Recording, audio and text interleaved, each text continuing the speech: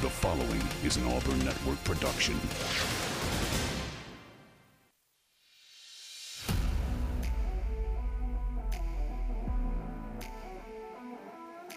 You are on the line. Live on ESPN 1067. Auburn Opelika's sports leader. Online at espnau.com or on the ESPN 1067 app. To be on the line, call in at 334-321-1390 or toll free at 888-382-7502. You are on the line with Jacob Goins and Carter Byrd. You're on the line here on ESPN 1067, Auburn Opelika sports leader. Happy Thursday, everybody. Hope you're doing well. Hope you're staying cool out there, man. It is hot once again here in the Auburn Opelika area on this Thursday, June 29th, 2023. This is On the Line, the show that tells you like it is and holds nothing back. I'm Jacob Goins. Alongside me, as always, is Carter Byrd, and we're joined in studio all show long by Lance Dawe of Locked On Kentucky and Auburn Daily. Gentlemen, happy Thursday. Hope you're all doing well. Oh, it's great to be here. It's always great to be here, even, especially inside where there's some AC, where it's not 1,000 degrees outside. Yeah, the AC can also be quantified as winds of change because of the positivity that has kind of flown through my sphere here over the past week. It's been a good time, man. Yeah, well, as long as we're inside and not outside, I am good to go. It is hot, so hopefully you're all staying cool, staying hydrated, staying safe. I mean, it's miserable, and it's going to be hot for the next couple of days, reaching almost triple digits across the state of Alabama. So enjoy that if you like it. If not, like me, then stay inside. But hope you're all doing well again on this Thursday afternoon. Lots to talk about today. We actually have some good Kentucky basketball updates that we'll get Lance to tell us about coming up in just a few minutes. Of course, he is the host of Locked On Kentucky, so we'll talk about that. We will also talk a little bit more about the SEC, ACC Challenge opponents. We'll get Lance's thought on that. Plus, the conference opponents for basketball. Haven't gotten Lance's thoughts on the Auburn and Kentucky perspective, so we always like to get him to talk about those things. So that's what's coming up here in hour number one. Hour number two, we'll talk about an article Lance wrote about the toughest stadiums to play in college football coming up in 2023 and where Jordan Hare ranks on that list and why that is the case. And then coming up later in hour number two, it's time to start playing the schedule game, folks. With Missouri and South Carolina, we'll work our way all the way through the SEC over the next few weeks when Lance is in studio. We'll talk about every SEC team coming up in college football for 2023, break down their schedule, wins and losses, while they'll be good or while they'll be bad. And we'll talk about that, so we'll start that today in hour number two. Phone lines are open. Give us a call on the hotline. We'd love to hear from you. 334-321-1390. Gentlemen, let's jump into this thing. Lance, for the first time in what seems like a while, we actually have some good, positive Kentucky basketball news to talk about. They're going to have more than 7 guys on the team now. Can you believe it? Can you believe something good has happened for John Calipari and the Wildcats? So, in case you did not see, and I doubt there are a lot of people in the Auburn area that are following Kentucky basketball recruiting, but Kentucky has finally, I assume, filled out their 2023 roster. And then on top of this, yesterday they added a commit for the 2024 class. Baby Shaq is his nickname. Somto We got to quit putting baby in front of I don't like historically great athletes and just calling. This is a highly rated high school player, but it's a trend that I don't like. And he's a load, too, 6'10", 240. I mean, he's a physical specimen down low, and he is very, very aggressive on the defensive end. So you see some of those tendencies, but at the same time, like I agree with you. I don't see myself being a fan of that in the future. I wanted him to reclassify to this year's team. He had the opportunity to. He still technically does, but based on reports, he's not going to do so. So Kentucky's roster as of right now, I think, is complete for the 2023 season, which is wonderful to say considering just a few weeks ago we were sitting here with only 7 players on roster. You've added a couple of freshmen, Jordan Burks, Joey Hart. You also added a transfer in Trey Mitchell from West Virginia that I think is perfect for what this team needs, somebody that can kind of split time between forward and center if you want to run a small ball lineup. So a lot of good things to go around right One now. of those many kids that transferred out of West Virginia with the stepping down and removal of Bob Huggins at West Virginia. So, yeah, Kentucky was a beneficiary of that, no doubt. I like the way you put it the second time. Stepping down. I mean, it's like stepping down at knife point. Like you have to. Yeah, the removal. It's that was a crazy situation for a guy who's going to be put in the Hall of Fame. It will be a Hall of Famer. It's just crazy how that crashed and burned over the last 12 months. So, Lance, how does this Kentucky roster, in your estimation, compare to recent history? So the thing that I really like about this roster compared to other ones is I like the height that Kentucky has in the front court. Over the past couple of seasons, you've seen Oscar Tshiebwe be the primary guy there, listed at 6'9". I think he measured at the combine as like barely 6'8". So you've had I think it was 6'7". 6'7". Okay, so you've had a 6'7" play forward starting at your center spot for the past 2 seasons. Just not a lot in the rim protection department for Kentucky over the past 2 years, and I think you're going to be starting this year a 7-footer who is probably, I think, going to pan out to be one of the best rim protectors in the league. Now, is he a scorer? No. Is he physically imposing? Like, does he have a lot of weight, a lot of punch to him? No, but I think he's very, very good at shot blocking and protecting the rim. Ugonna and Yenzo, that is. And then on top of that, you've got Aaron Bradshaw, who you added through this freshman class, 7 feet tall, going to play the power forward spot for Kentucky, can handle the ball, can shoot as well. So you've got 2 guys down low that I think you have to be really excited about when you just talk about length in your starting lineup. And as we all know, Cal likes to run very short rotation, so you're going to see those 2 guys a lot. Bradshaw currently hurt.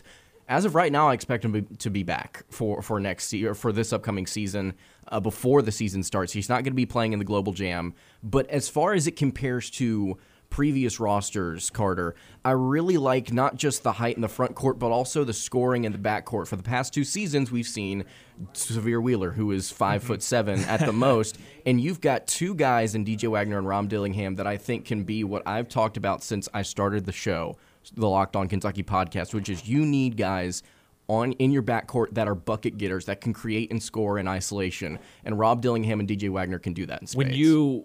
When you look at this team, is there still one spot that you're kind of worried about, or worried about depth? What is the one area that gives you hesitation going into this next year? I'm going to be honest with you. I'm not really concerned about the depth on this team. I'm really excited about what Kentucky can do 1 through 3, because if somebody does get hurt, you've got a Due Thiero who has grown from like 6'5" to 6'8" here in just a year or so, just continuing to develop, and he can play 1 through 3, I think, if you need to. And you've also got guys like Joey Hart on your bench that can play small forward or shooting guard. Jordan Burks is now 6'9", but he's played small forward, the 3, for most of his high school career. So you've got height, you've got length. I think the thing that concerns me, it's not depth, it's the lack of experience. And obviously that's the concern heading into this year. That's usually the concern with any Calipari team, is how is this team going to perform against more experienced teams, especially in their own league. And I think that the SEC, having grown over this past half decade, has continued to show time and time again from various teams, Auburn, Arkansas, Tennessee, what have you. They can hang with Kentucky now regardless of the talent that they have, because some of these teams do have that experience. So it's just having a bunch of freshmen and seeing if they can gel. But I think something that has to give you positivity hosting Locked On Kentucky and Kentucky basketball fans, and maybe even scare SEC fans, is the fact that Calipari has gone into the transfer portal and picked up a couple of guys that have experience, which 2 weeks ago they didn't have any of. And so I think if you look at all that together, are Kentucky fans feeling, before we get to the phone lines, are Kentucky fans feeling better about where this team stands compared to where they were 2 weeks ago? I think that the majority consensus is that fans do feel better, but I would not say that it's like a Auburn offseason where you flip the script and you say things are going to be really good this season. If they're not, I'm really excited about the future to come. It's just like, they're okay. It's kind of like a okay, great. Now show me what you're going to do with this team. It's exciting to see these different pieces, but show me what you're going to do. After this phone call, I want to ask you about this Kentucky roster compared to other SEC rosters, including Auburn. You just mentioned them, about how they pretty much flipped everything and they said, okay, we are hitting everything super hard. We'll talk about that in just a few minutes. Get to the phone lines, 334-321-1390. Shane, you're on the line. What's up, man? Hey guys, did you just say for the past 2 years they have not had someone down protecting the rim? Well, on defense, they haven't. Sheboy was legitimately bad on defense, and that was his biggest knock. How many rebounds does that guy have? Rebounding and defense are different. I mean, do you not get the ball on defense? That's also a rebound, right? Protecting the rim and rebounding are different things. Like if I get downhill and I'm going at the bucket, Sheboy wasn't that guy to go protect the paint, protect the rim. He would rebound. Yes, he was one of the best rebounders we've seen in maybe ever in college basketball. Yeah, I want to disagree a little bit. He maybe he wasn't a superstar like Zion or something, but I don't think you could get much better than Kentucky has with that guy the past 2 years. Well, I mean, you may not be able to get better rebounding numbers or even offensive numbers where he would go for 20 and 20 every third time he stepped on the floor. But, no, I agree with Carter and Lance. I think that when you look at Sheboy on the defensive end, sure, he was a body and he was built like a truck, right? But he wasn't super, super tall. And the bigger guards in the SEC were not afraid to go after him. And sure, I mean, he affected their shots, but nothing like we saw Janai Broome do or Walker Kessler do or anything like that. Yeah, that's because they're on Auburn's team.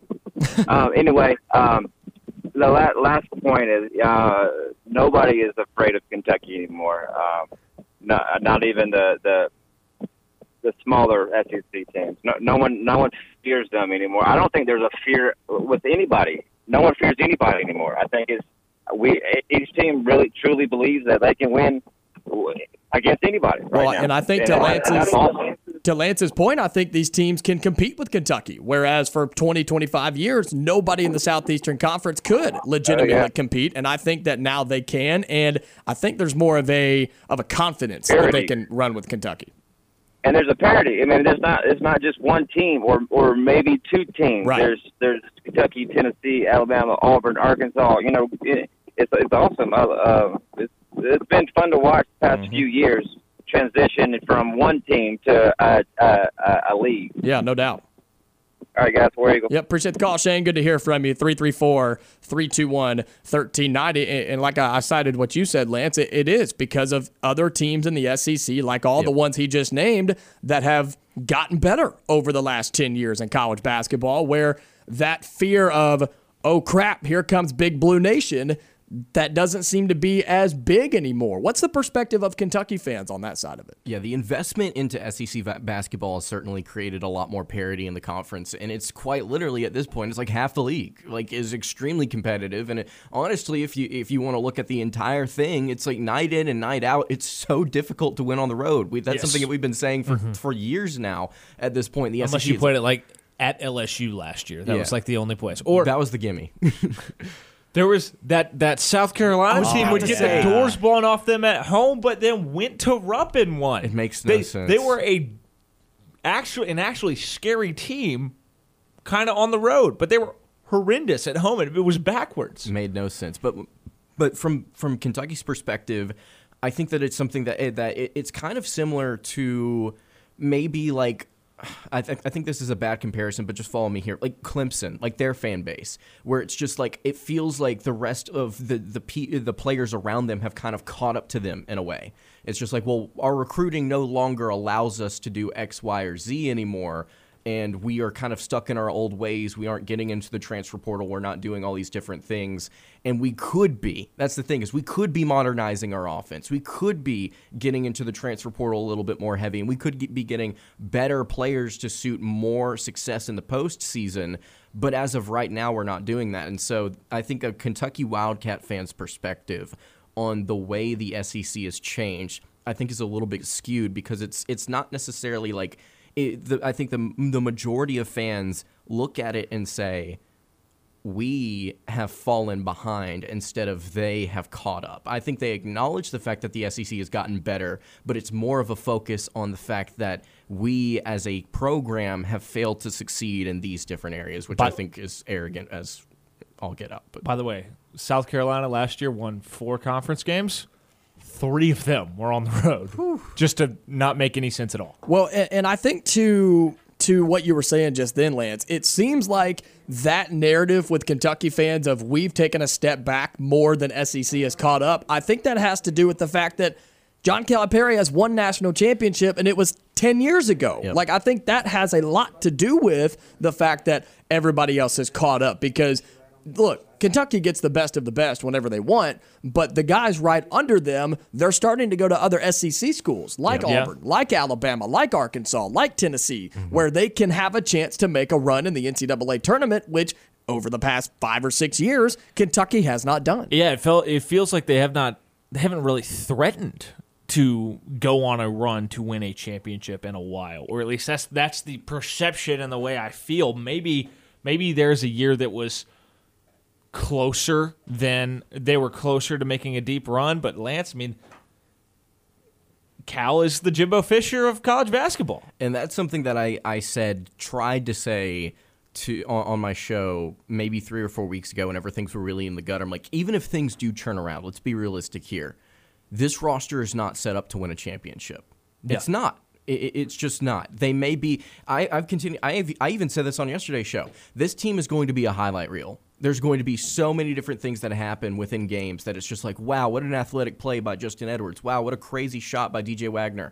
It's not going to amount to postseason success, which at the end of the day is what this fan base is starving for. Look at college basketball and who are winning national championships. It's guys with experience. It's teams that have experienced guards. They have just experience on the team in general, and that's just not something Kentucky ever has because, look, credit to John Calipari. He's fantastic at putting guys in the NBA, but that hurts you as a program long term, and I think that's where we sit right now when it comes to Kentucky basketball. Want to compare their roster to Auburn's roster when we come back. Plus, we'll get to the phone lines. Ed, hold on. You'll be first up when we come back here on the Thursday edition of On the Line. On the Line on ESPN 1067. Call in at 334-321-1390 or toll free at 888-382-7502. Let's get to the phone lines here on the Thursday edition of On the Line. 334-321-1390. Ed, you're on the line, man. What you got? Hey, guys. Hey, I won't take up much time. I was just going to, since y'all were talking recruiting, and like y'all were kind of alluding to with Kentucky, it's hard on the basketball coaches, especially right now. You 100%. know, you've got to juggle the 5-star that you want and you know, the kid that's going to stay with you for a couple of years. And so, yeah, it's difficult. But two things. Well, one thing, just really, don't you think it's time for them to look, I would say, like in the middle of July, an early signing period for football so that high school players can concentrate, because most of them, you don't see a whole lot of flips after that, you know, and the college coaches, it just makes sense to me. Yeah. And I know it's been something that's been discussed, was moving that early signing period in December and move that to kind of the back end of the summer, because right now the football calendar for just football coaches, it's atrocious. It's not feasible. Like you can't live a life doing what it currently is, because you get 2 weeks off, and like we're in the middle of that right now because it's about to pick back up after the 4th of July. I mean, the calendar, you're gonna have a lot of coaches leave the college coaching profession if they don't figure something out better with this calendar. Yeah, I just think, you know, if you did it like in the middle of July, and that way the kids and the coaches, and the coaches, you know, to keep those kids. In addition to coaching and all the other things they're doing in the fall, they've got to make those calls every day to those recruits to keep them till December. You know, it just seems to make too much sense to me. But anyway, guys, y'all stay cool and take care. Appreciate the call, Ed. Good to hear from you. 334-321-1390. And he makes a good point, and I think that's why you see I mean, especially with basketball, but football too, you're starting to see older generation coaches and just older age coaches start to fizzle out. Look at basketball. Yep. You've seen all the big names, Coach K and Boeheim and Tom Izzo, all these different coaches that are on the way out or already out the door. And that's why we've talked about with Nick Saban at Alabama, it's stuff like this that will eventually take him away from the game because, yes, he's older in age, but he just can't keep up with a thing like this anymore. And unless you're somebody... Well, I think if anybody can at that age, it's him. Well, yeah, but you're having to adjust so much from what made him successful and what made him great compared to a younger coach like a Hugh Freeze or even like a Brian Kelly at LSU who can still adjust to the way the game is now when it comes to recruiting and the crazy calendar that exists. I also wholeheartedly do not believe what he apparently told the 2025 receiver Ryan Williams on a recent visit, that he's going to coach until he croaks, apparently. No way. I am steadfast in my belief that by the 3 years from today, he will not be the head coach at Alabama. I think sooner. I believed that statement at one point in time where I thought there was a time where Nick Saban would have to be put in a coffin and taken off the sidelines, but I don't think that's the case anymore because of a lot of the things that Ed just talked about. And I'm just really curious to see how Nick Saban wants to end his tenure in Alabama. Is he going to do it with an 11-2 season this year? Is he going to do it with a 9-3 or an 8-4? That's what I'm saying. So, like, if he has a stretch here, despite the recruiting, despite the talent acquisition, where they just can't figure it out on the field, especially on the road, they end up losing games. He's never had, if I'm not mistaken, he's never had a season where he's lost more than 2 games at Alabama prior to his first season, correct? Or post his first season, right? I think that is correct. So Alabama would be entering a world as a fan base and as a program they have not seen in over a decade, if I'm not mistaken, a decade plus. I'm just really curious to see how Nick Saban, if he has one or 2 years where they hit a 9-3, they hit a 10-3, they hit an 8-4 or a 9-4, how does Saban decide to cut this off? If they go 9-3 this year, is there a movement in the Alabama fan base to say, the old man is washed, we need to figure out what's next? It'd be crazy. It would be wild, but I wouldn't put it past the fan base. I wouldn't put it past a portion of the fan base. I come back to the tweet that I saw.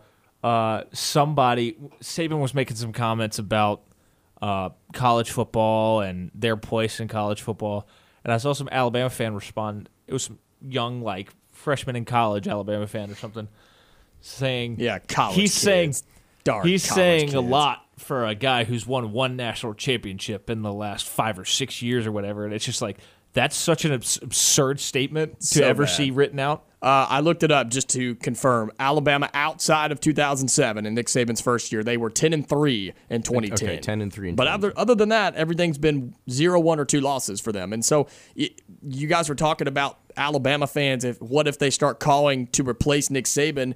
It's kind of like the cries we've been hearing about Kentucky basketball with John Calipari. Yep. Except Nick Saban is one on so much more correct of a level that I think it would be possible. I think it is very possible that parts of the Alabama fan base, the loud parts of the Alabama fan base, and there's a lot of them, that would come out and say, not like, okay, we need to let this guy go, but start to have at the very least those conversations of like, okay, how is this going to end? Like, do we do this now? Do we wait? What do we do here? Did we ever get around to the complete list of names that I thought could replace him at Alabama? I think we talked 1 or 2. Dan Lanning is, if I'm Alabama, that is number 1. That is number 1 without a doubt. Number 2, and I think the door is open a little bit right now with the recent history where he's at, despite his success. I think the door is cracked open for Dabo Swinney to potentially come back to where he played college ball, come back home and take over for Nick Saban. I'm not sold on that right now because I think he's still, even with the ever so slight decline that Clemson has been on here recently, man, that path is pretty daggum easy. I just think he missed his window. I think the window for him to make that jump is gone. Maybe. Well, I mean, the window was never really open for him. But I think there was a time where he would have really, if they have come knocking, right, he would have considered it. But I think he's been at Clemson long enough to where he has such a legacy and he has such a, it's not a free ride. That's not the right way to say that, but he puts in the work and the success is there every year. Why would you leave that, right? Yeah. Why would you tarnish whatever you've built at Clemson and your reputation in college football? Well, he's never going to. I mean, he's always going to be the best coach Clemson's ever had. Yep. But he would have an opportunity to go home to a place with more resources, where theoretically, I mean, everybody wants to go to their alma mater. I mean, everybody does. We'll talk SEC ACC Challenge with Lance Dawe when we come back.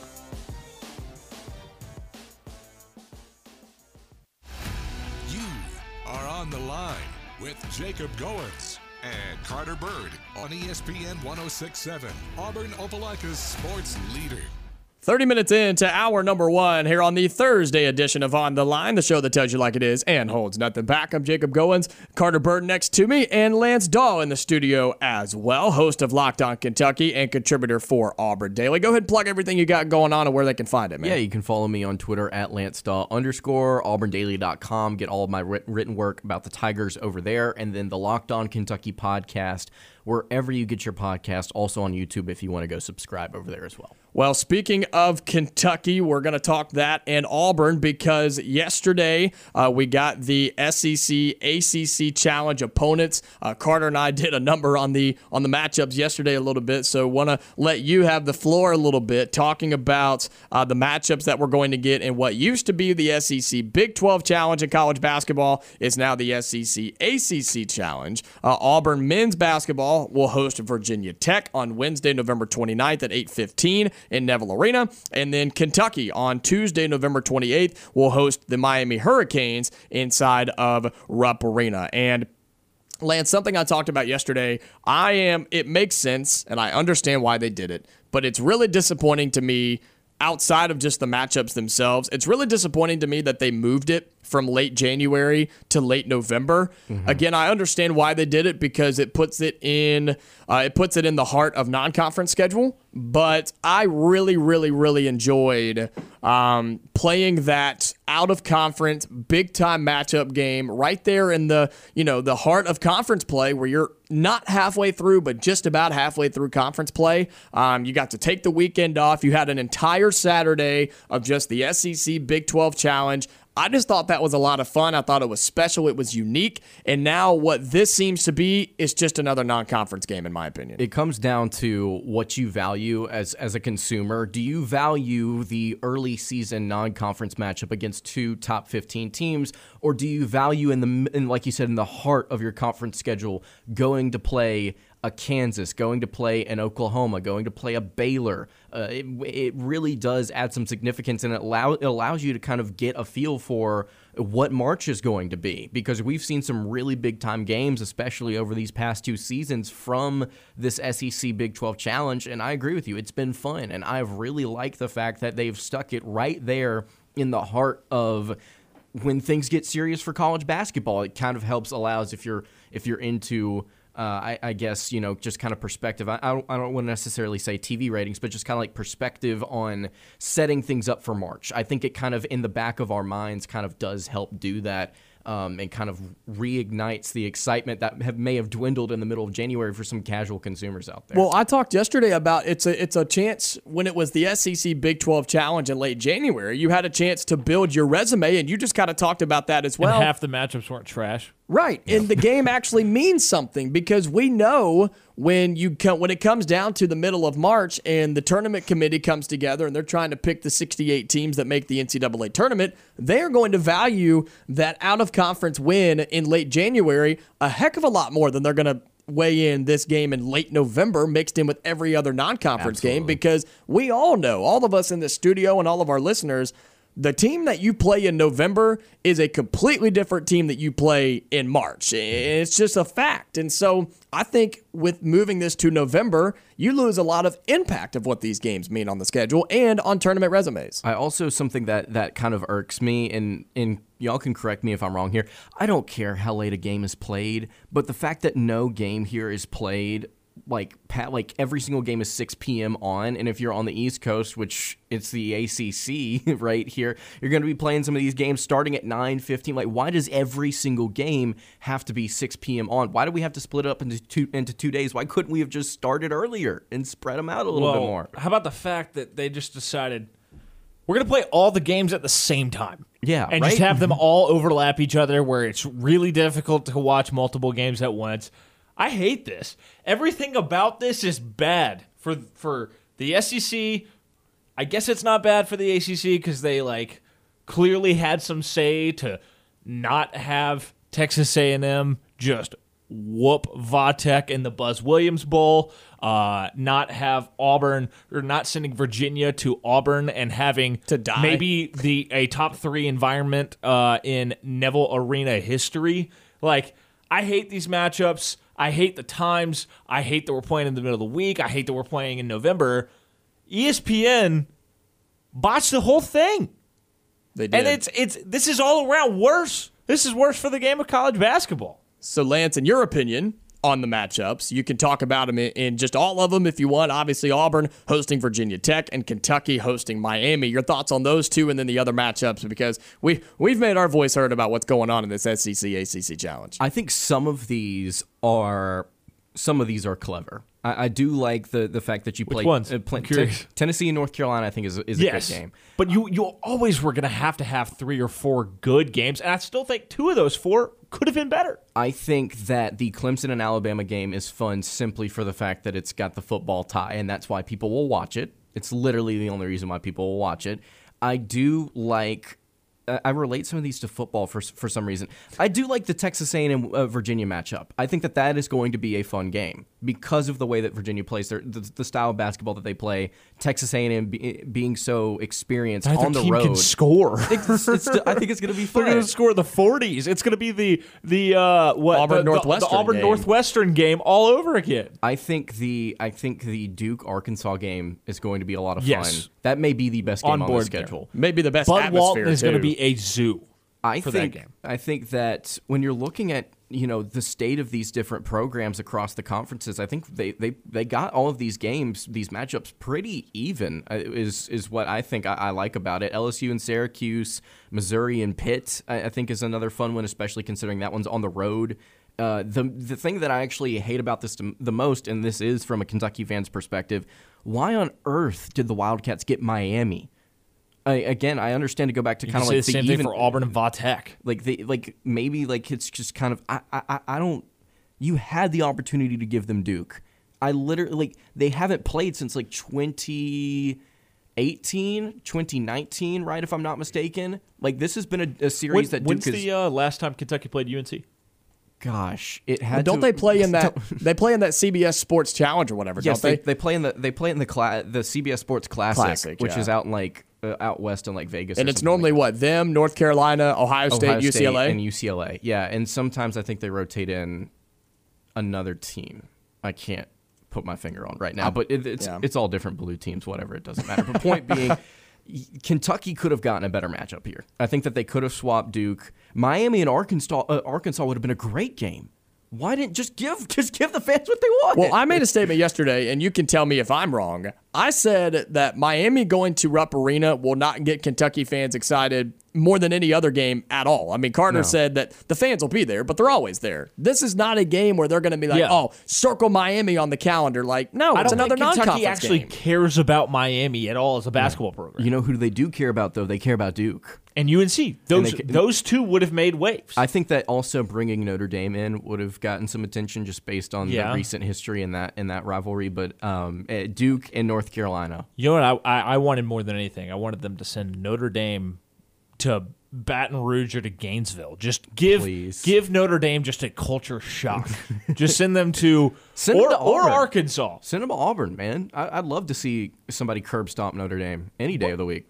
when I look at Auburn's matchup with Vatek, I think that's the most boring matchup Auburn could have drawn. Like, at all. Even Boston College, you have a Bruce Pearl connection there. He was a student manager on staff. Yep. Clemson, you lost to him in the tournament a few years back. Miami, you lost to him in the tournament a few years back. Everybody else, even Wake, you can at least tell me, like, oh, like Chris Paul and Tim Duncan, that's more fun than Del Curry? I looked it up for fun. The last time that Duke traveled to Kentucky was 1957. I talked about this on a recent episode, how it's only been neutral site games. I'm like, why on earth wouldn't you let Duke play at Rupp Arena or like Kentucky go play at Cameron Indoor? Yeah, why? Duke came to Kentucky in 57. Kentucky went to Duke in 1958. And according to this, it looks like Duke came to Kentucky.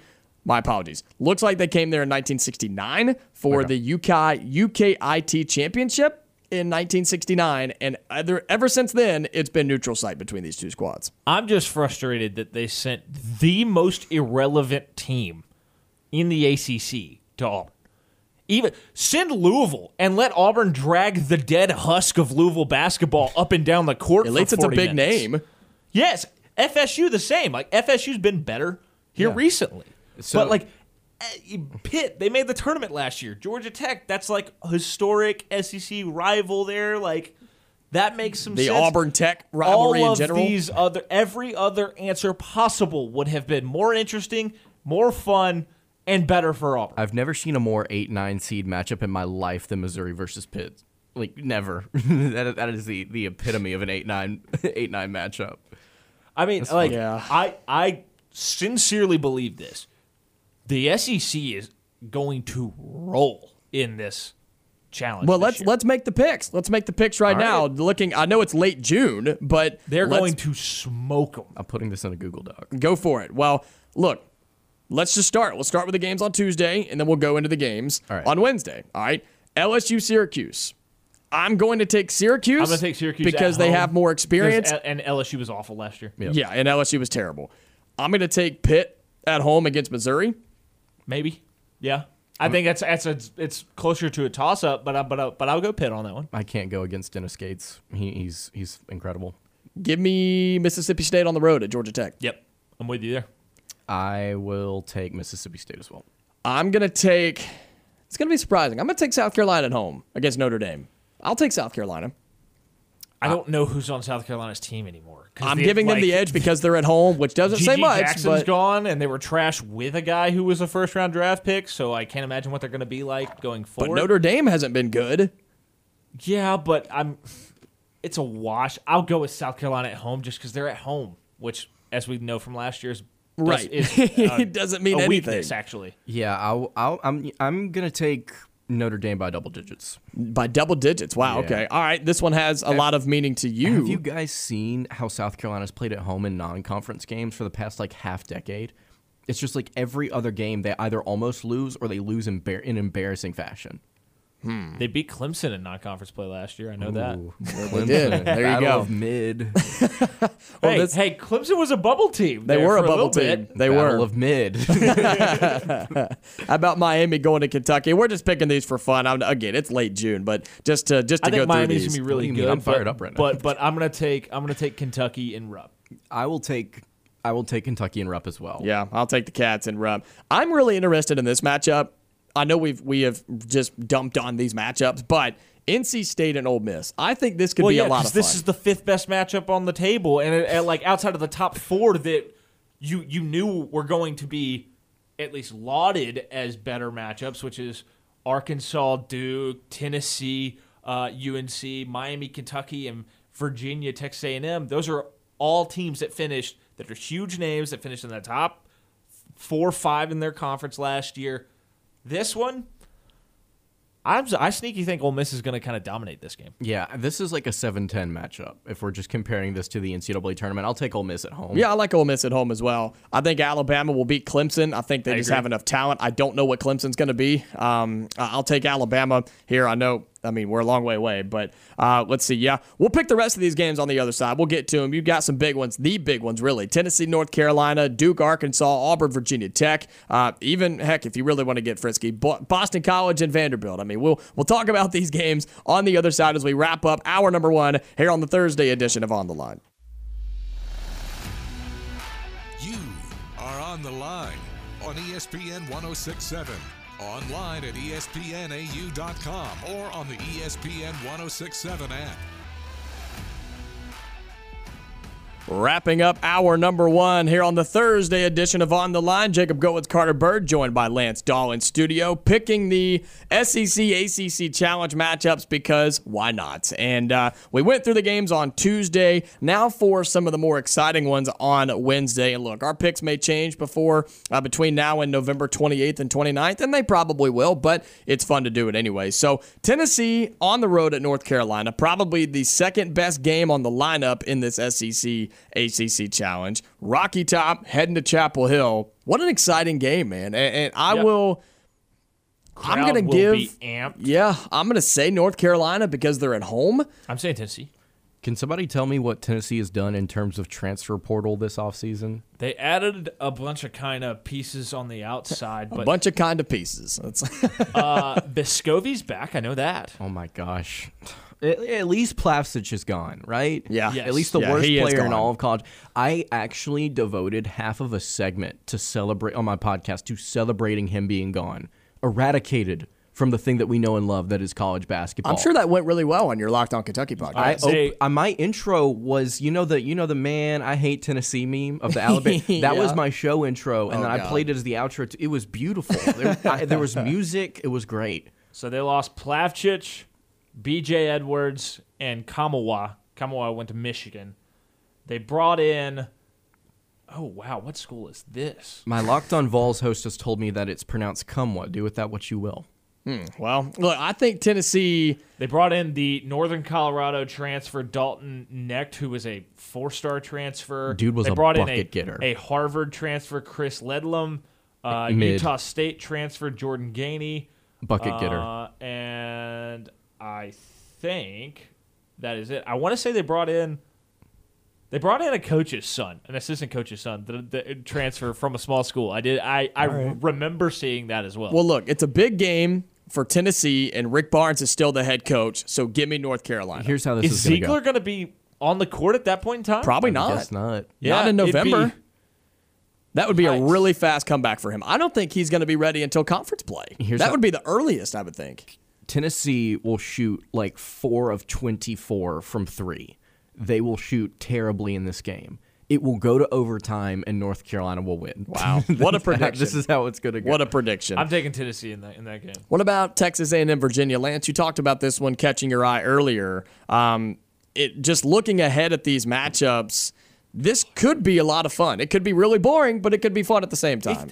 What are y'all talking about? It's not going to be fun. They're not going to make shots. It's going to come down to the wire, though. This man doesn't believe in one of the best statements, phrases in all of college basketball. Virginia basketball is a thing of beauty. No, it ain't. No, No, it's not. Listen, Don't man. want that in my life. Listen, I think that this is going to be a fun game. I think it's going to be a competitive one because you have your experienced Texas A&M team that has like 30 players that have been there since 1982, and then you've got Virginia who just does not care. You could it could be the Washington Wizards, and they would just be like, cool, you're not scoring more than 75. It doesn't matter. Just have fun. I think that Virginia will take this game because it is at home. I want to see them win in this situation. It'd be a big win for A&M to get early on in the season. So this was the last quote I found on Ziegler. On April 23rd, Rick Barnes said, "We hope we will have him by the start of the season." And they're not having him. I just think that's really quick. Said That is really they fast. are going to make sure he's 100% before they put him out there, though. Yeah, if I know anything about college basketball coaches talking about players that have injuries, he will be out until like the third SEC game.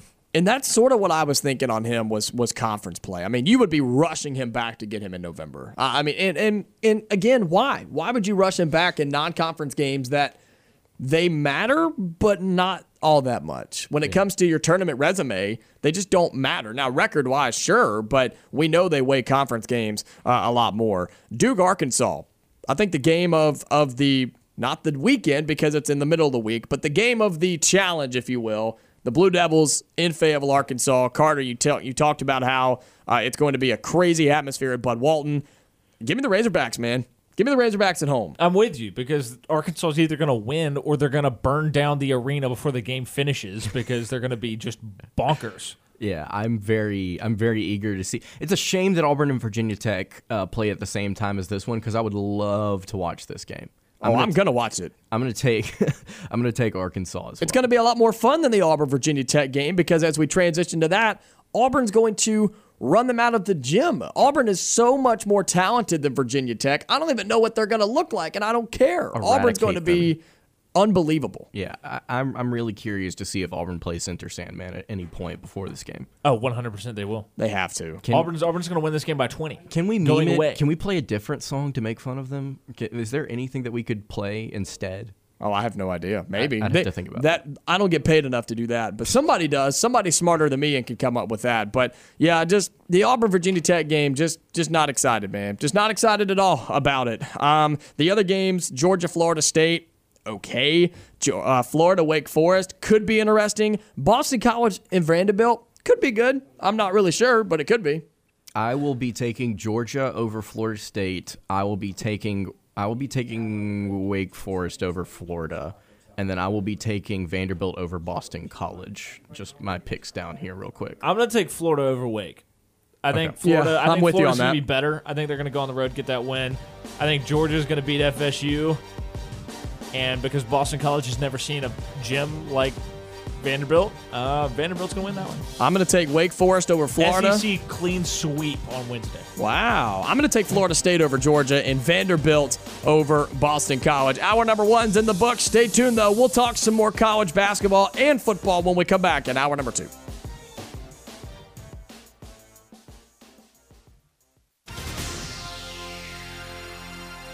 The following is an Auburn Network production.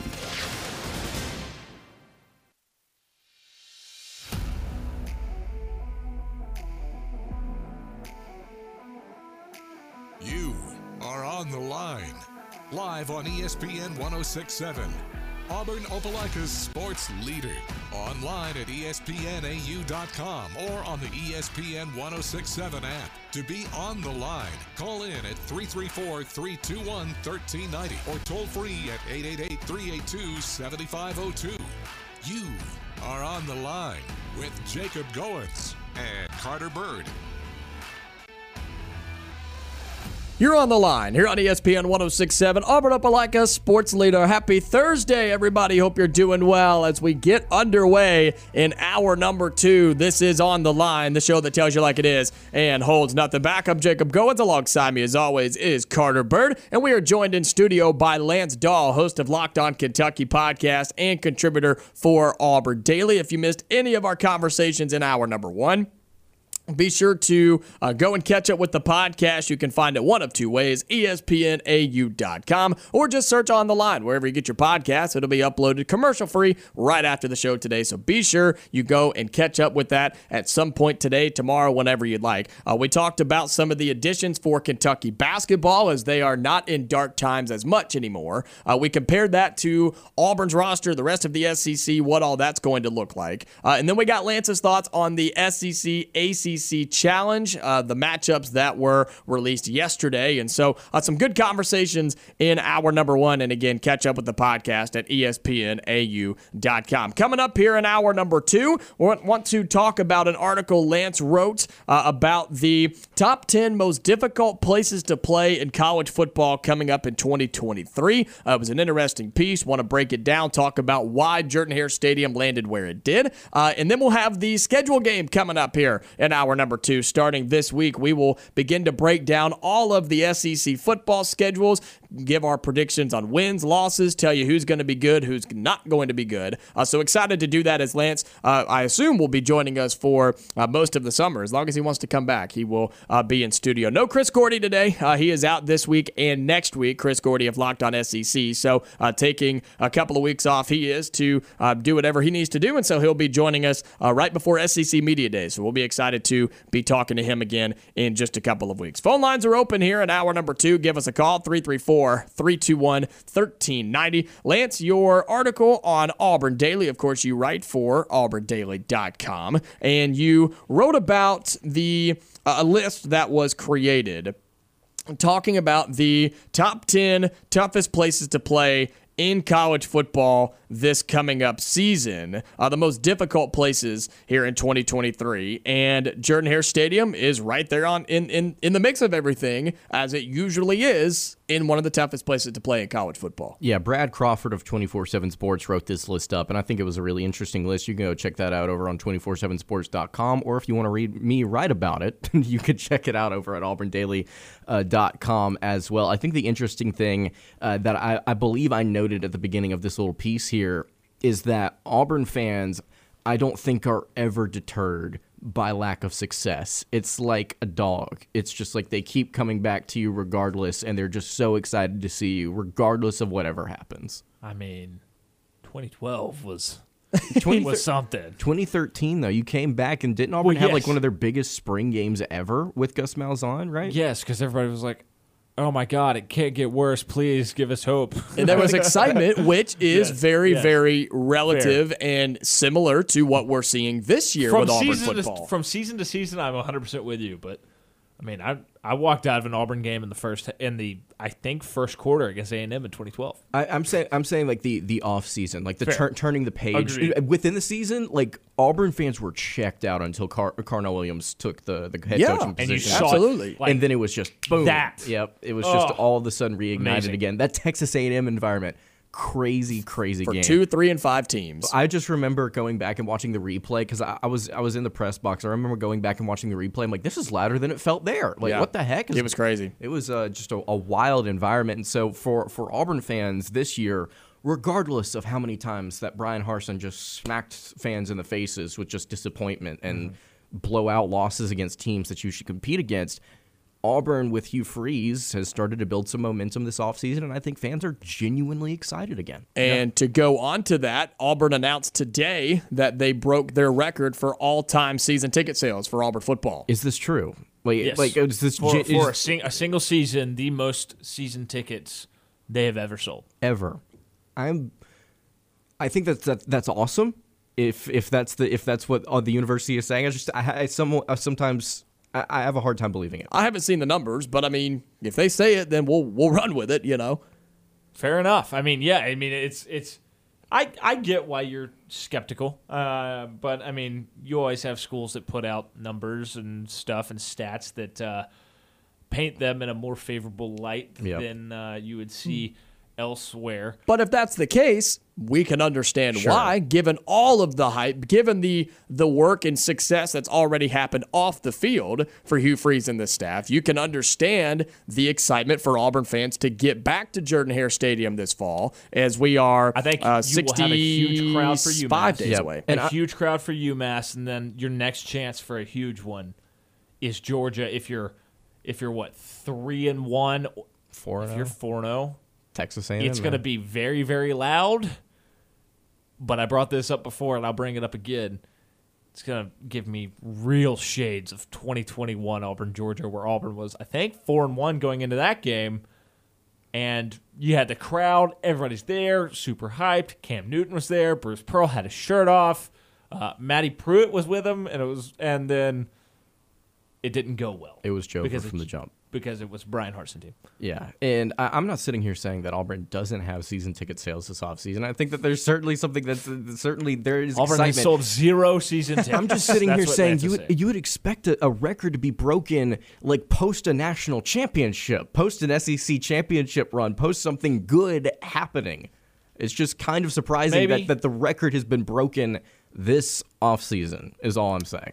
Yeah.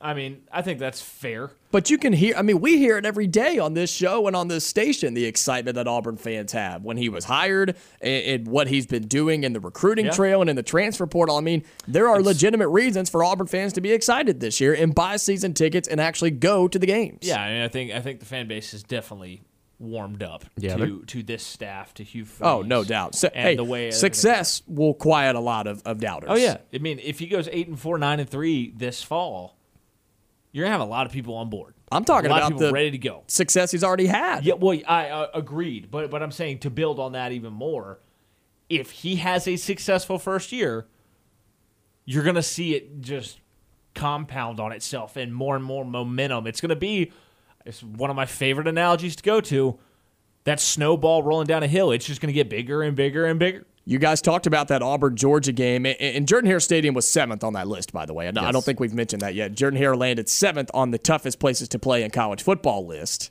I have one thing with this list that they got absolutely right, and one thing they got absolutely wrong. Spit. Absolutely right. Thank you, Brad Crawford, for acknowledging the most overrated home field advantage in college football. The 12th man. Mm-hmm. Place is not, it's not scary, it's not intimidating, it's not even that loud. Yep. And they act like it's a big deal. They're not that good at protecting home field there. I'm very glad that somebody else agrees on this. Auburn walks in there and wins all the time. It's not. Might do it this year. It's not a scary environment. It's not. I've been, and like they have like a fan code of conduct that you can't boo opposing players and stuff, and it's like y'all are so bizarre. Yeah, and this is so like this is why you're never going to be a truly elite environment in comparison to Jordan-Hare, to Death Valley, to the Swamp. Heck, I think an underrated one right now, with the success that they've had here recently, and they always get skipped over, Georgia's a pretty good one right now. Yeah, it is. Well, that's the one you hate. What's the one that you, or that's the one you agree with? That's the one that he got absolutely right. What's the other one that you disagree with? Brian Denny's not 4th. I agree. Brian Denny's not 4th. I agree. Like, just because they win a lot of games at home, are they winning it because of the environment, because of Brian Denny? Or are they winning it because of Nick Saban and because of the talent on the team? Yep. Because I've been to Brian Denny a few times, and it doesn't impress me. It's a I've cool seen stadium. That fan base, they watch football games like you see European fans watch tennis. It's like, oh, like that was a very satisfying play. Golf clap. That was great. All right, we're gonna beat this team by 28. But like, yeah, I can agree with that, because that's though. just the mentality of the fan base when you have this amount of success, and it's not even necessarily the fan base's fault. Because any fan base, if you dominate the sport like that, would kind of get that mentality. You get bored. I agree with you. It's a social event. I agree with you, but I will play devil's advocate here for a second. They do get 2 revenge games, so to speak, with Tennessee and LSU this year. Those games will be fun environments. Which is important to note because this list was toughest places to play in 2023 for games coming up. And so you're right. Alabama, when you look at their schedule, we've talked about this in the past.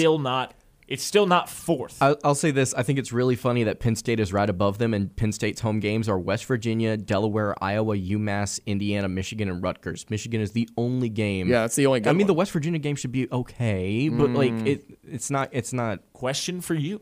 Hit me. What is that environment like for those 2 revenge games if they take an L to Texas and take an L in College Station to Jimbo Fisher and good old Petrino? I'll say they don't lose both of those games. If they do. Right now, looking at it, their hard games before the Tennessee game, Texas at home, Ole Miss at home on paper, it's not going to be in reality, and at A&M. They almost lose to A&M every time they play them. It doesn't matter how bad A&M is.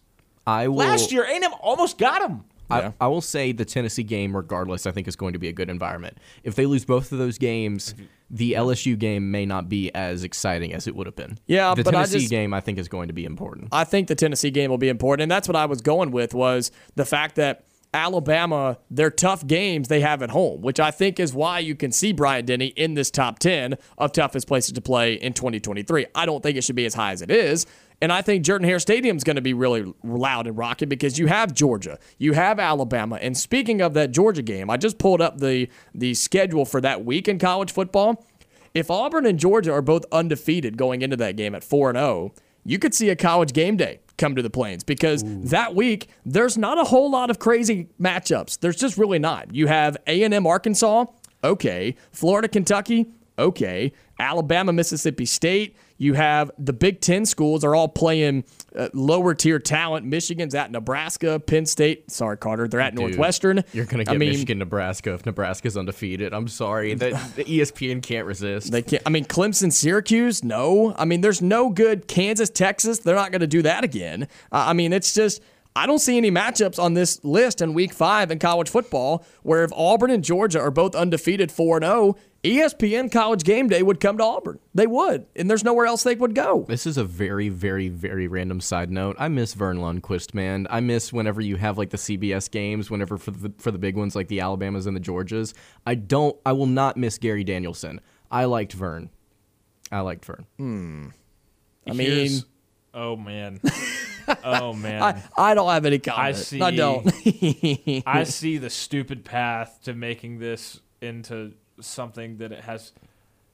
Say Colorado somehow beats TCU and Nebraska, even if they lose at Oregon. Oh, I missed that one. Because of Deion Sanders. USC. At home against USC, they would make that game. Oh, you better believe it. USC would beat them by 40. They would. If Colorado is undefeated and USC is too, they would definitely go to USC Colorado. But if that does not happen and Auburn beats Texas A&M and they beat Cal on Kansas at Texas, just saying. But they've done that game, right? They did that game last year. Game day. Kansas has had game day since 2007, maybe. College game day. We're seeing the Kansas Jayhawks take on literally anyone. I'm just saying Auburn, Georgia could happen. I think it could happen. No, I agree with you. I think it definitely could. You know, I think it's okay that we all don't agree on Vern because some of us have certain, play-by-play announcers that we love, some that we hate. I think it's okay to love and respect certain ones and then absolutely despise others. It's perfectly fine.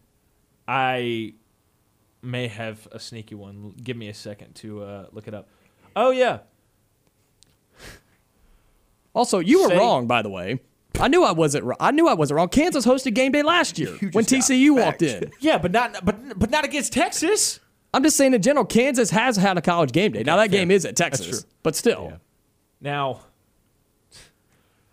let's just get a little wild here. Oh gosh. Wait, does this include a group of 5 team? No. Okay, never mind. Duke pulls a week 1 upset over Clemson. Heck yes. Duke is going to be a good team. The turnaround with Elko in year 1 to go from a 3-win team to an 8-9 win team, whatever they were. They've got Riley Leonard. I think in that matchup, and I've said this before, Klubnik might be a better quarterback over the entirety of the season in 2023. But that game, week 1, Riley Leonard's going to be better than he is. But it's in Durham. If they win that game, they're going to be undefeated hosting Notre Dame. But the problem is, you know who Notre Dame plays the week before that? They played the Buckeyes of Ohio State, and they're going to lose that game by 21. So they're still going to be ranked. I don't know, how many chances do you get to go to Durham, North Carolina for game day? Well, here's the question. And I feel like in the way that they do game day these days, they do seek out where's somewhere unique and different we can go. Which is fair. But if you have a chance to go to 2 4-0 teams playing in the SEC, and this is the question I'm going to ask because this has a lot to do with it. If Auburn starts out 4-0, beating Cal, which a lot of people don't think they will, which is dumb, and then they beat Texas A&M, is Auburn a top 25 team when Georgia comes to town? Yes. If Auburn loses to Cal, if you go to A&M and beat them, yes. Right. I will be a very shocked participant. I will be shocked, but if Auburn can at least go and compete and they lose in a close game, last minute drive, it's okay, I could talk myself into that being okay. But if you go and get dominated by Cal, that's going to be a bad situation. But where I'm going with this is if Auburn were to start 4-0, Georgia start 4-0, you'd think Auburn's a top 25 team. ESPN has a chance to come to game day at Auburn with two top 25 undefeated. I think they would probably go to Auburn, but there's a couple of out there scenarios like that Duke-Notre Dame matchup if they're both somehow undefeated, or if Colorado has somehow drugged themselves to 4-1 to host USC. They will do that. ESPN will look for an excuse to go to Colorado for game day. Yeah. But also, just because I was hypothetically curious, I wanted to see what Arkansas's path was to that week to see if maybe there was a fringe chance that Arkansas A&M was that. Do we know about the just gauntlet that Arkansas runs from week 3 to their off week? It's brutal. It's a good time. It's brutal. BYU, at LSU, A&M, at Ole Miss, at Alabama, Mississippi State. Yikes. Beautiful. Yikes. Injected in my veins. As much as I think Arkansas has a chance to be sneaky, like kind of a plucky team in the SEC West this year, they're going to get run in that stretch. Plucky as in 4-8, boys. Let's go. Let's go. Because they play one of the hardest schedules in college football. They're going to beat Ole Miss. They're going to beat Ole Miss. All right, 5-7 then. My bad. Well, they're going to beat Ole Miss and Florida, and all they have to do is beat Western Carolina and Kent State, and there you go. There's your 4 Florida wins. is such a weird matchup. That's such a. Is it in Gainesville? It is in Gainesville. The week before Auburn goes to Arkansas. It's gonna get funky, man. That's gonna be a weird game. I'm calling it. Trivia question: when's the last time Arkansas went to Gainesville? Gotta be. I want to say. I'm going to say 2012. I'm going to say it was a couple. I'm going to say like 2014. We'll give you the answer when we come back. We'll also get to the phone lines. 334-321-1390 here on the Thursday edition of On the Line. You are on the line on ESPN 106.7. Call in at 334-321-1390 or toll free at 888-382-7502. Let's get to the phone lines once again here on the Thursday edition of On the Line. 334-321-1390. Dak, you're on the line, man. What's up? Hey, guys. Good to hear from you. Yeah, good to hear from you, man. Now, you guys, you know I love you guys. Y'all are a lot more confident in this Auburn team than I am. They're going to have to prove it to me after a couple of games before. I mean, that Texas A&M game's going to be a killer now. It's gonna be tough. It's going to be tough. And we were talking in the hypothetical, if Auburn wins at Texas A&M, I think they can. They're going to have to prove it. It's not going to be easy by any means, but I haven't been sold on A&M my entire life since Jimbo Fisher got there. Okay, I'm glad you brought that up, and you're right. But if he truly turns the offense over to Bobby Petrino, I'm telling you, they're going to be the surprise team. He is a genius at offensive coordinator. And I know a lot of people may not agree with that, but I'm telling you, look, when he was offensive coordinator, what he did. And if truly he turns it over to him and he runs the show, it'll be a totally different Texas A&M ball club. I think that's fair, but my question to you would be, so with the growing pains of handing over the offense to Petrino against a Miami team that's has to be better and has a lot of talent, how are they going to handle going on the road to Miami in week 2? Are they going to go into Miami and get that win? Because I think that alters the trajectory of this season for A&M. You're right. It's going to be a tough game. It depends on their quarterback. If his quarterback, I think Wigman is going to be good. They got a chance. Good. I think Wigman is a guy who I think has a chance to be a pretty high-level player. I don't think he's going to be an elite, pro prospect ever, but I think he can be a very, very solid to pretty good college quarterback. But, Dak, your point about the big question is if Jimbo Fisher can truly turn it over, right? Can he let go of the reins and step back and be what we've seen Kirby Smart become, which is the CEO as a head coach, right? You hire your coordinators, you trust them, you let them do their thing. I think Jimbo would be a better coach in that role, but it's hard for a guy like that to give it up. There's no doubt he would be, but the thing about it is you got coaches like him with egos that are so strong, a lot like Gus, that they cannot turn it over fully to anybody. Mm-hmm. And they've been That they doing have it for got so to have long. their hands on it. That's right. And I'm telling you, Jimbo has screwed himself out of probably several chances of being in, at least the Final Four several times. Oh, I 100% agree. And he's gotten paid, though. Don't you worry. Dak, if they aren't ready to roll when this season starts, there's a chance that it could be ugly for them in that first half of the schedule, because they're at Miami, they got Auburn, they got the neutral site game with Arkansas, Alabama, and at Tennessee. They have Auburn, Arkansas, Alabama, and at Tennessee all in a row. If they don't have it figured out fairly quickly, it could turn itself on its head, and we could be talking about a new coach in College Station. You're right. You're right. And I think that's why Jimbo realized that, too. And that's why he had to do something desperate try to save his job. Now, as far as our concern with Cal, I mean, we don't know who our starting running back's going to be, right? I feel very confident that we are going to see the full running back room on the road against Cal. Yeah, I hope you're right. I don't know how long it'll be, but I hope you're right. And then my other concern, obviously, and we've talked about this before, is the receiver. Somebody quick has got to step forward and be that guy. 100%. Right now, we don't have that guy. But anyway, I'll hang up and listen to you guys. Have a good one. Yeah, appreciate the call, Dak. Always good to hear from you, man. Hope you're doing well.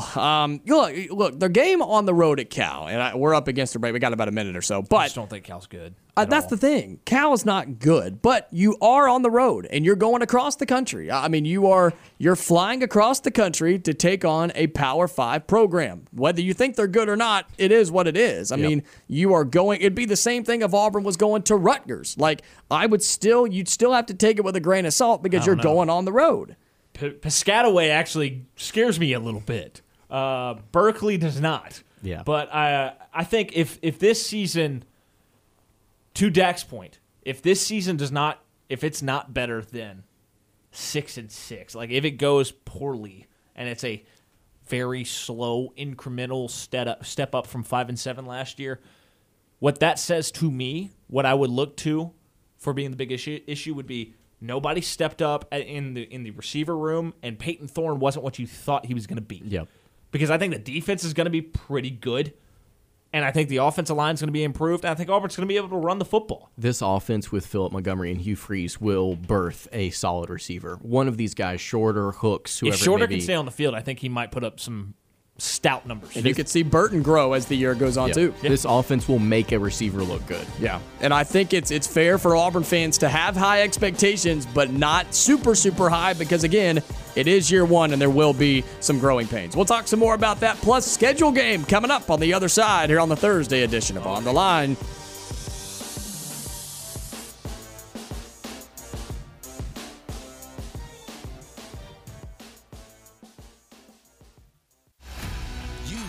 On the Line with Jacob Goins and Carter Byrd on ESPN 106.7, Auburn Opelika's sports leader. 30 more minutes here on the Thursday edition of On the Line, the show that tells you like it is and holds nothing back. I'm Jacob Goins. He's Carter Byrd. We're joined by Lance Dawe in studio of Locked On Kentucky and Auburn Daily. Going to do the schedule game coming up in just a few minutes, but want to get to the phone lines one more time. 334-321-1390. Terry, you're on the line, man. What you got? Good afternoon, guys. I'm telling you, Auburn ain't going to get blown out any time this year. That's why they're going to go 8-4, and you can see where the direction of the program is headed. That's what you'll be able to see. Nope. Yeah. I mean, I think they're going to compete in every game. I think you and I and Carter disagree with this. I think the Georgia game is going to be a double-digit win for the Dogs, but I think Auburn will compete, and I think that will be a huge turning point for this team. I mean, I'm not saying that Auburn's not going to compete, but I don't think Auburn can hang with that Georgia roster. Well, you remember Terry thinks Georgia is going to lose. Yeah. You're right. Yeah, well, I do. I don't think Georgia's going to be near as good as y'all give them credit for being. I don't. Well, I think they're going to miss some of the things they've had. I really do. They've still got Brock Bowers, who's the best tight end in college football, and I mean they've got talent to burn, especially in the trenches. They're doing the best job of replacing that talent in the trenches, and that's why you're seeing the subtle decay of the Alabama dynasty because those guys aren't in Tuscaloosa anymore. They're in Athens. Well, when I was living in Birmingham, I heard for year after year after year how every defense was going to be better than the 92 defense for years afterwards. So I don't put much stock into that. I'm glad to hear what you and Lance said about Texas A&M because I think that's look, they're doing the most volatile fan bases on ESPN this week, and there's none that's professional, but they're doing the Philadelphia Eagles. Guys, the Eagles have a jail cell in the bottom behind the stadium. Yeah, that's how bad it gets. Philly fans are crazy, man. Yeah, exactly. Lance, I want to ask you a question about Kentucky basketball. Yes, sir. Were you surprised? I was shocked that Oscar Shua didn't get drafted. Yeah, so this has been like a year-long plus conversation on the show that I've been having just back and forth as to whether or not he would, and it came down for me. I was disappointed, but I was not shocked because of the lack of versatility that he showed in his game during his time at Kentucky. It's just I don't think that there were a lot of NBA teams that wanted to take a chance on a guy that can't shoot from outside the free throw line and also has a lot of trouble defensively when it comes to pick and roll, assignments, communication. And I'm not saying that there's something wrong with him. I'm not saying that he's stupid. I'm just saying there were a lot of there was not a lot of defensive IQ displayed by Oscar Sheba at a lot of different points over his 2 years at Kentucky. So it was a lack of versatility, but I do agree the rebounding exclusively should have gotten him a stronger look, I think, than some of the players that got drafted in the final few picks of the draft here. But it wasn't a big shock to me just because of how I think the NBA is looking at his talent here. Did he get tried anywhere, Lance? He did have a few different workouts. I can't remember where, but I think he had a workout with the Bucks. I'm pretty sure he had a workout with the Hawks alongside Case and Wallace, if I'm not mistaken. He got a few. He did get a few in there. I personally would have liked to have seen him go to the Grizzlies or to the Bucks, actually, where another Kentucky player, Chris Livingston, ended up going as the final pick. But there were several places across the NBA that run a grit and grind physical type of system that could have used him off the bench, I think. And it's disappointing that he didn't get picked up. Yeah, no, I mean, I can't remember how many draft picks are exactly in the NBA draft because it's like, between 50 and 60 or so, I guess, around 60. So it's normally, I believe, y'all can correct me if I'm wrong on this, it's 62, but this year 2 teams forfeited their picks, so it was 60 in total. You're going to have a hard time making me believe he wasn't one of the best 60 players in the country, but we know that's not how it works. Yep, and then another center, Drew Timme, did not end up getting drafted. Another very Sanogo talented from UConn. Gonzaga. Yeah, and then the guy from, like you mentioned, the guy from UConn, Adam Sanogo. So yeah, there were a lot of different big men that were very, very dominant in college basketball this past season that the NBA just didn't decide to pick up. It was very interesting. Well, I heard the guy from Purdue, but I'm not even got drafted in this draft. He had some very low ratings. That's hard for me to believe because the time last year I thought he was the best center in the country. Yeah, it's really hard to be 7'4" and not make your way into the into the 2 rounds of the NBA draft. And he's coming back to Purdue this year, so maybe another try with the Boilermakers will get him drafted. Yeah, now there's good news. Appreciate it, guys. Yes, sir. Appreciate the call, Terry. Good to hear from you, man. 334-321-1390. Some good questions about Kentucky basketball for Lance Dawe, host of Locked On Kentucky. But, gentlemen, let's jump into this thing, huh? The schedule game, as we will do this over the next multiple weeks, leading up to football season, breaking down the SEC teams in 2023 for college football, looking through their schedule, making our picks, talking about some upsets and all that good stuff. So you got to start somewhere, and we're going to start at the bottom, Missouri and South Carolina. All right, we'll start with the Missouri Tigers, and we were talking about this during the break. The gimme games, we're going to chalk them up as wins. We'll keep our records. I've got a Google Doc open, so we're going to keep track of all of this, and we will see how we do. It is late June, and maybe our minds will change between now and then, but we're going to have some fun with this over the next few weeks. And so we'll start with Missouri. We'll give them the win against South Dakota State to start off the year. Middle Tennessee coming to town to Columbia. I have Missouri. I have a feeling somebody else in this room may be picking Middle Tennessee. Yeah, I think, I think South Dakota is going to play a tougher game with Missouri than you realize. You should never schedule a team with Dakota in their name on your schedule ever. Ask Iowa, who almost lost a game to South Dakota State last year, 7-3. And Lance, I don't know if you know this, It was not a touchdown. It was not a touchdown. It was Field two goal, safeties. two safeties. Yeah, beautiful Watch football. the whole game. It was the ugliest thing of all time, but beautiful at the same time. Yeah, Middle Tennessee is going to beat them. Middle Tennessee beat Miami last year, threw for 500 yards or whatever it was. It was stupid. Wow. Middle Tennessee is going to beat Missouri in week 2. Lance? Yeah, I think Middle Tennessee is going to lose this game to Missouri, but I love the pick. I love the pick here. If they can just chuck the. Here's the thing. The funny thing about Middle Tennessee is their passing offense was not good, and their explosive play rate was awful. Yeah. Like it was the Miami game that they just chucked the ball as far as they possibly could. Every other game, just Yeah. It's not When good. you look at their wins and losses last year, they lost to some good teams like UTSA, on the road at UAB, WKU.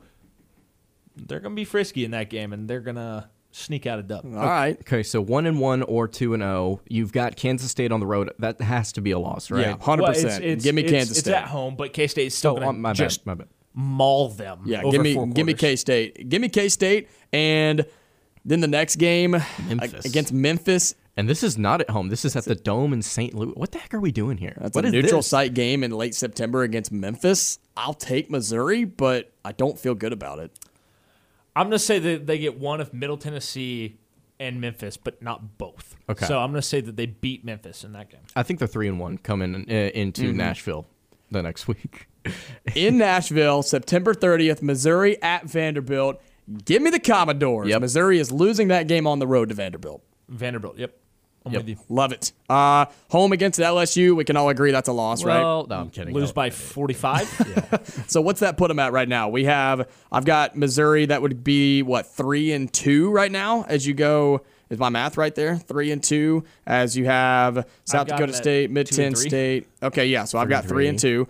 Here we go. This will be interesting. On the road at Kentucky. Not a chance on the planet. Yeah. No. Yeah, no. Yeah, so they're 2-4. I've got them losing on the road at Kentucky. Home versus South Carolina. I'm going to take the Gamecocks. I agree. Better quarterback, more talented team. Yeah. South Carolina. Shane Beamer. And Better at coaching. this Literally, point, better coaching. sitting here at 2-5, going to the off week, Eli Drinkwitz is fired. And then you play Interesting. Georgia. Yeah, which will be a disaster. You think Drinkwitz will be fired before the Georgia game in the off week? Because the natural break to do it is the off week, to give your team a chance. Now, God, the schedule, back end of their schedule is brutal. last 4 Yeah, games man. is 3 of the 4 unbelievably difficult. Lost to Georgia. Lose by 60? For fun, can we say the only win here after the bye week is Florida? Can we Yes.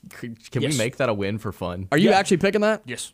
Wow. I don't feel confident in it. I just want to do it for the memes. I'm doing it. Because here's the last 4 games for Missouri after the bye week where Carter says the head coach will be fired. You're at Georgia, home versus Tennessee, home versus Florida, and then you end the season in Fayetteville playing the Razorbacks of Arkansas. Oh, it's so Jover for these guys. This is That's going to be a brutal What is season. that? 4-8, man. 3-9.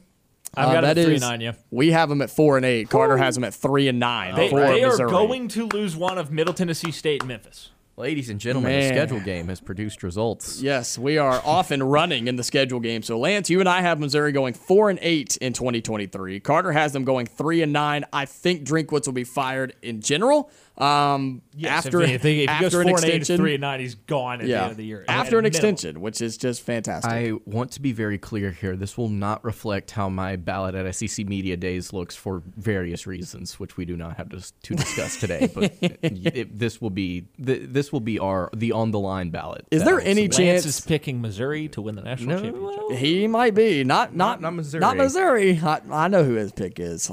Is there any chance before we switch over to South Carolina? I mean, is there any chance that Missouri is not the worst team in the conference this year? I think they've got some fun skill position players. Vanderbilt, I think you've got a awesome battle for worst team in the league. The win totals may not all match up. I think Florida's going to be horrendous. I think Ole Miss is going to be sneaky, god awful. And then I think Vanderbilt obviously is in that conversation as well with them. Yeah, I just don't know. Look, like you said, Lance, Missouri's got some exciting skill players. They just don't have the talent. And on man. top of that, they had a top 4 defense in the league last year. People forget that. Yeah. Now, will that carry them to wins? I don't know. Still got to score. Still got to score, and you still have to stop offenses like LSU, Georgia, Tennessee. I mean, it's just It's unbelievable. They have not only are they not going to be good, they just have a really tough schedule. Kansas State and LSU as your crossover, and Arkansas. Like it's going to be rough for Missouri in 23. And your quarterback is, I mean, at best, Brady Cook is the 8th, 9th best quarterback in the league. Yeah, and that's stretching. He's not good. Yeah, it's a stretch too. He's not better than Thorne. He's not better than whoever Alabama trots out there. He's not better than Milton, Rattler, Jefferson, Daniels. Heck, I don't think he's better than Mertz. Can we start running through the backups here just to see where does he truly rank? They're going to turn to Tommy Locke, Drew Locke's brother. Is he real? Is that a real person? Yeah, Tommy Locke. Oh my gosh! Wow. Well, rough season. Like Drew Locke's brother. Rough season incoming for Missouri in 2023. We'll take an early break, come back, talk about South Carolina quickly as we are running through the schedule game for 2023 in college football. We'll be doing it all summer long as the weeks go on. Lance Dawe joining us in studio as we wrap it up on the other side. You are on the line on ESPN 106.7. Online at ESPNAU.com or on the ESPN 106.7 app. We're wrapping up the Thursday edition of On the Line. Jacob Goins, Carter Byrd. We're joined by Lance Dawe in studio. Go ahead and plug everything you got going on before we jump into South Carolina schedule game and then wrap up the show, Lance. Yeah, you can follow me on Twitter at LanceDawe_ AuburnDaily.com is where you can see all my written work for the Tigers and then Locked On Kentucky, the podcast, wherever you get your podcast. Also on YouTube if you want to subscribe over there. Well, we just went through the Missouri football schedule for 2023, and if we happen to have any Missouri Tigers listening to us, we are very sorry. Your 2023 year is going to be brutal.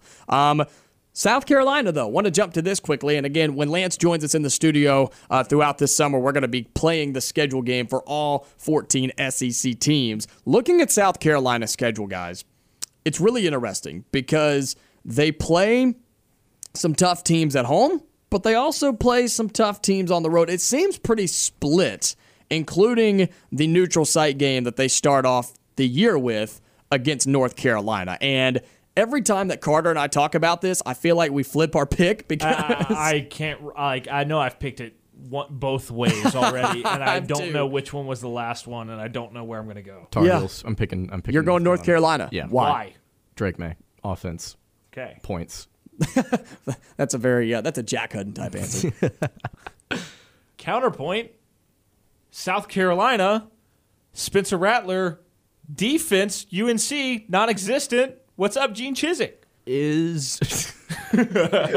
What's good, Gene? Can't stop this. UNC is a 1.5 point favorite in that game, by the way. Yeah, I'm taking North Carolina, but I think that Give me South Carolina. Do we? One team has a defense, the other does not. Boys, we have to talk about this for just a brief second. The Tennessee game from last year for Spencer Rattler. If you take those touchdowns out, if I'm not mistaken, Robbie Ashford had as many passing touchdowns as he did last season, or the Auburn offense did. Like, if you take the Tennessee game out, the man was mid. Last year does not define the South Carolina team. You know what? All right, fine. Spencer Rattler, Heisman campaign. Let's kick it off with a win against North Carolina. And the score is going to be 48-45. I was going to say 45-42, but I mean, if you want to be wrong, wrong, it's going to be fine. just an absolute blowout, like just high-scoring, crazy game. It's going to be so sad if this is like 21-24. 52-48, South Carolina. I'm going to say 72-30. North Carolina? Yeah, no, we're South Carolina. Have they held anybody below 35 points in the last 2 years? I will find out very quickly. Well, while you research that, we'll all give South Carolina the win against Furman in week 2. Yes. Any chance do you got? I'm not picking it. South Carolina on the road at Georgia? No, right?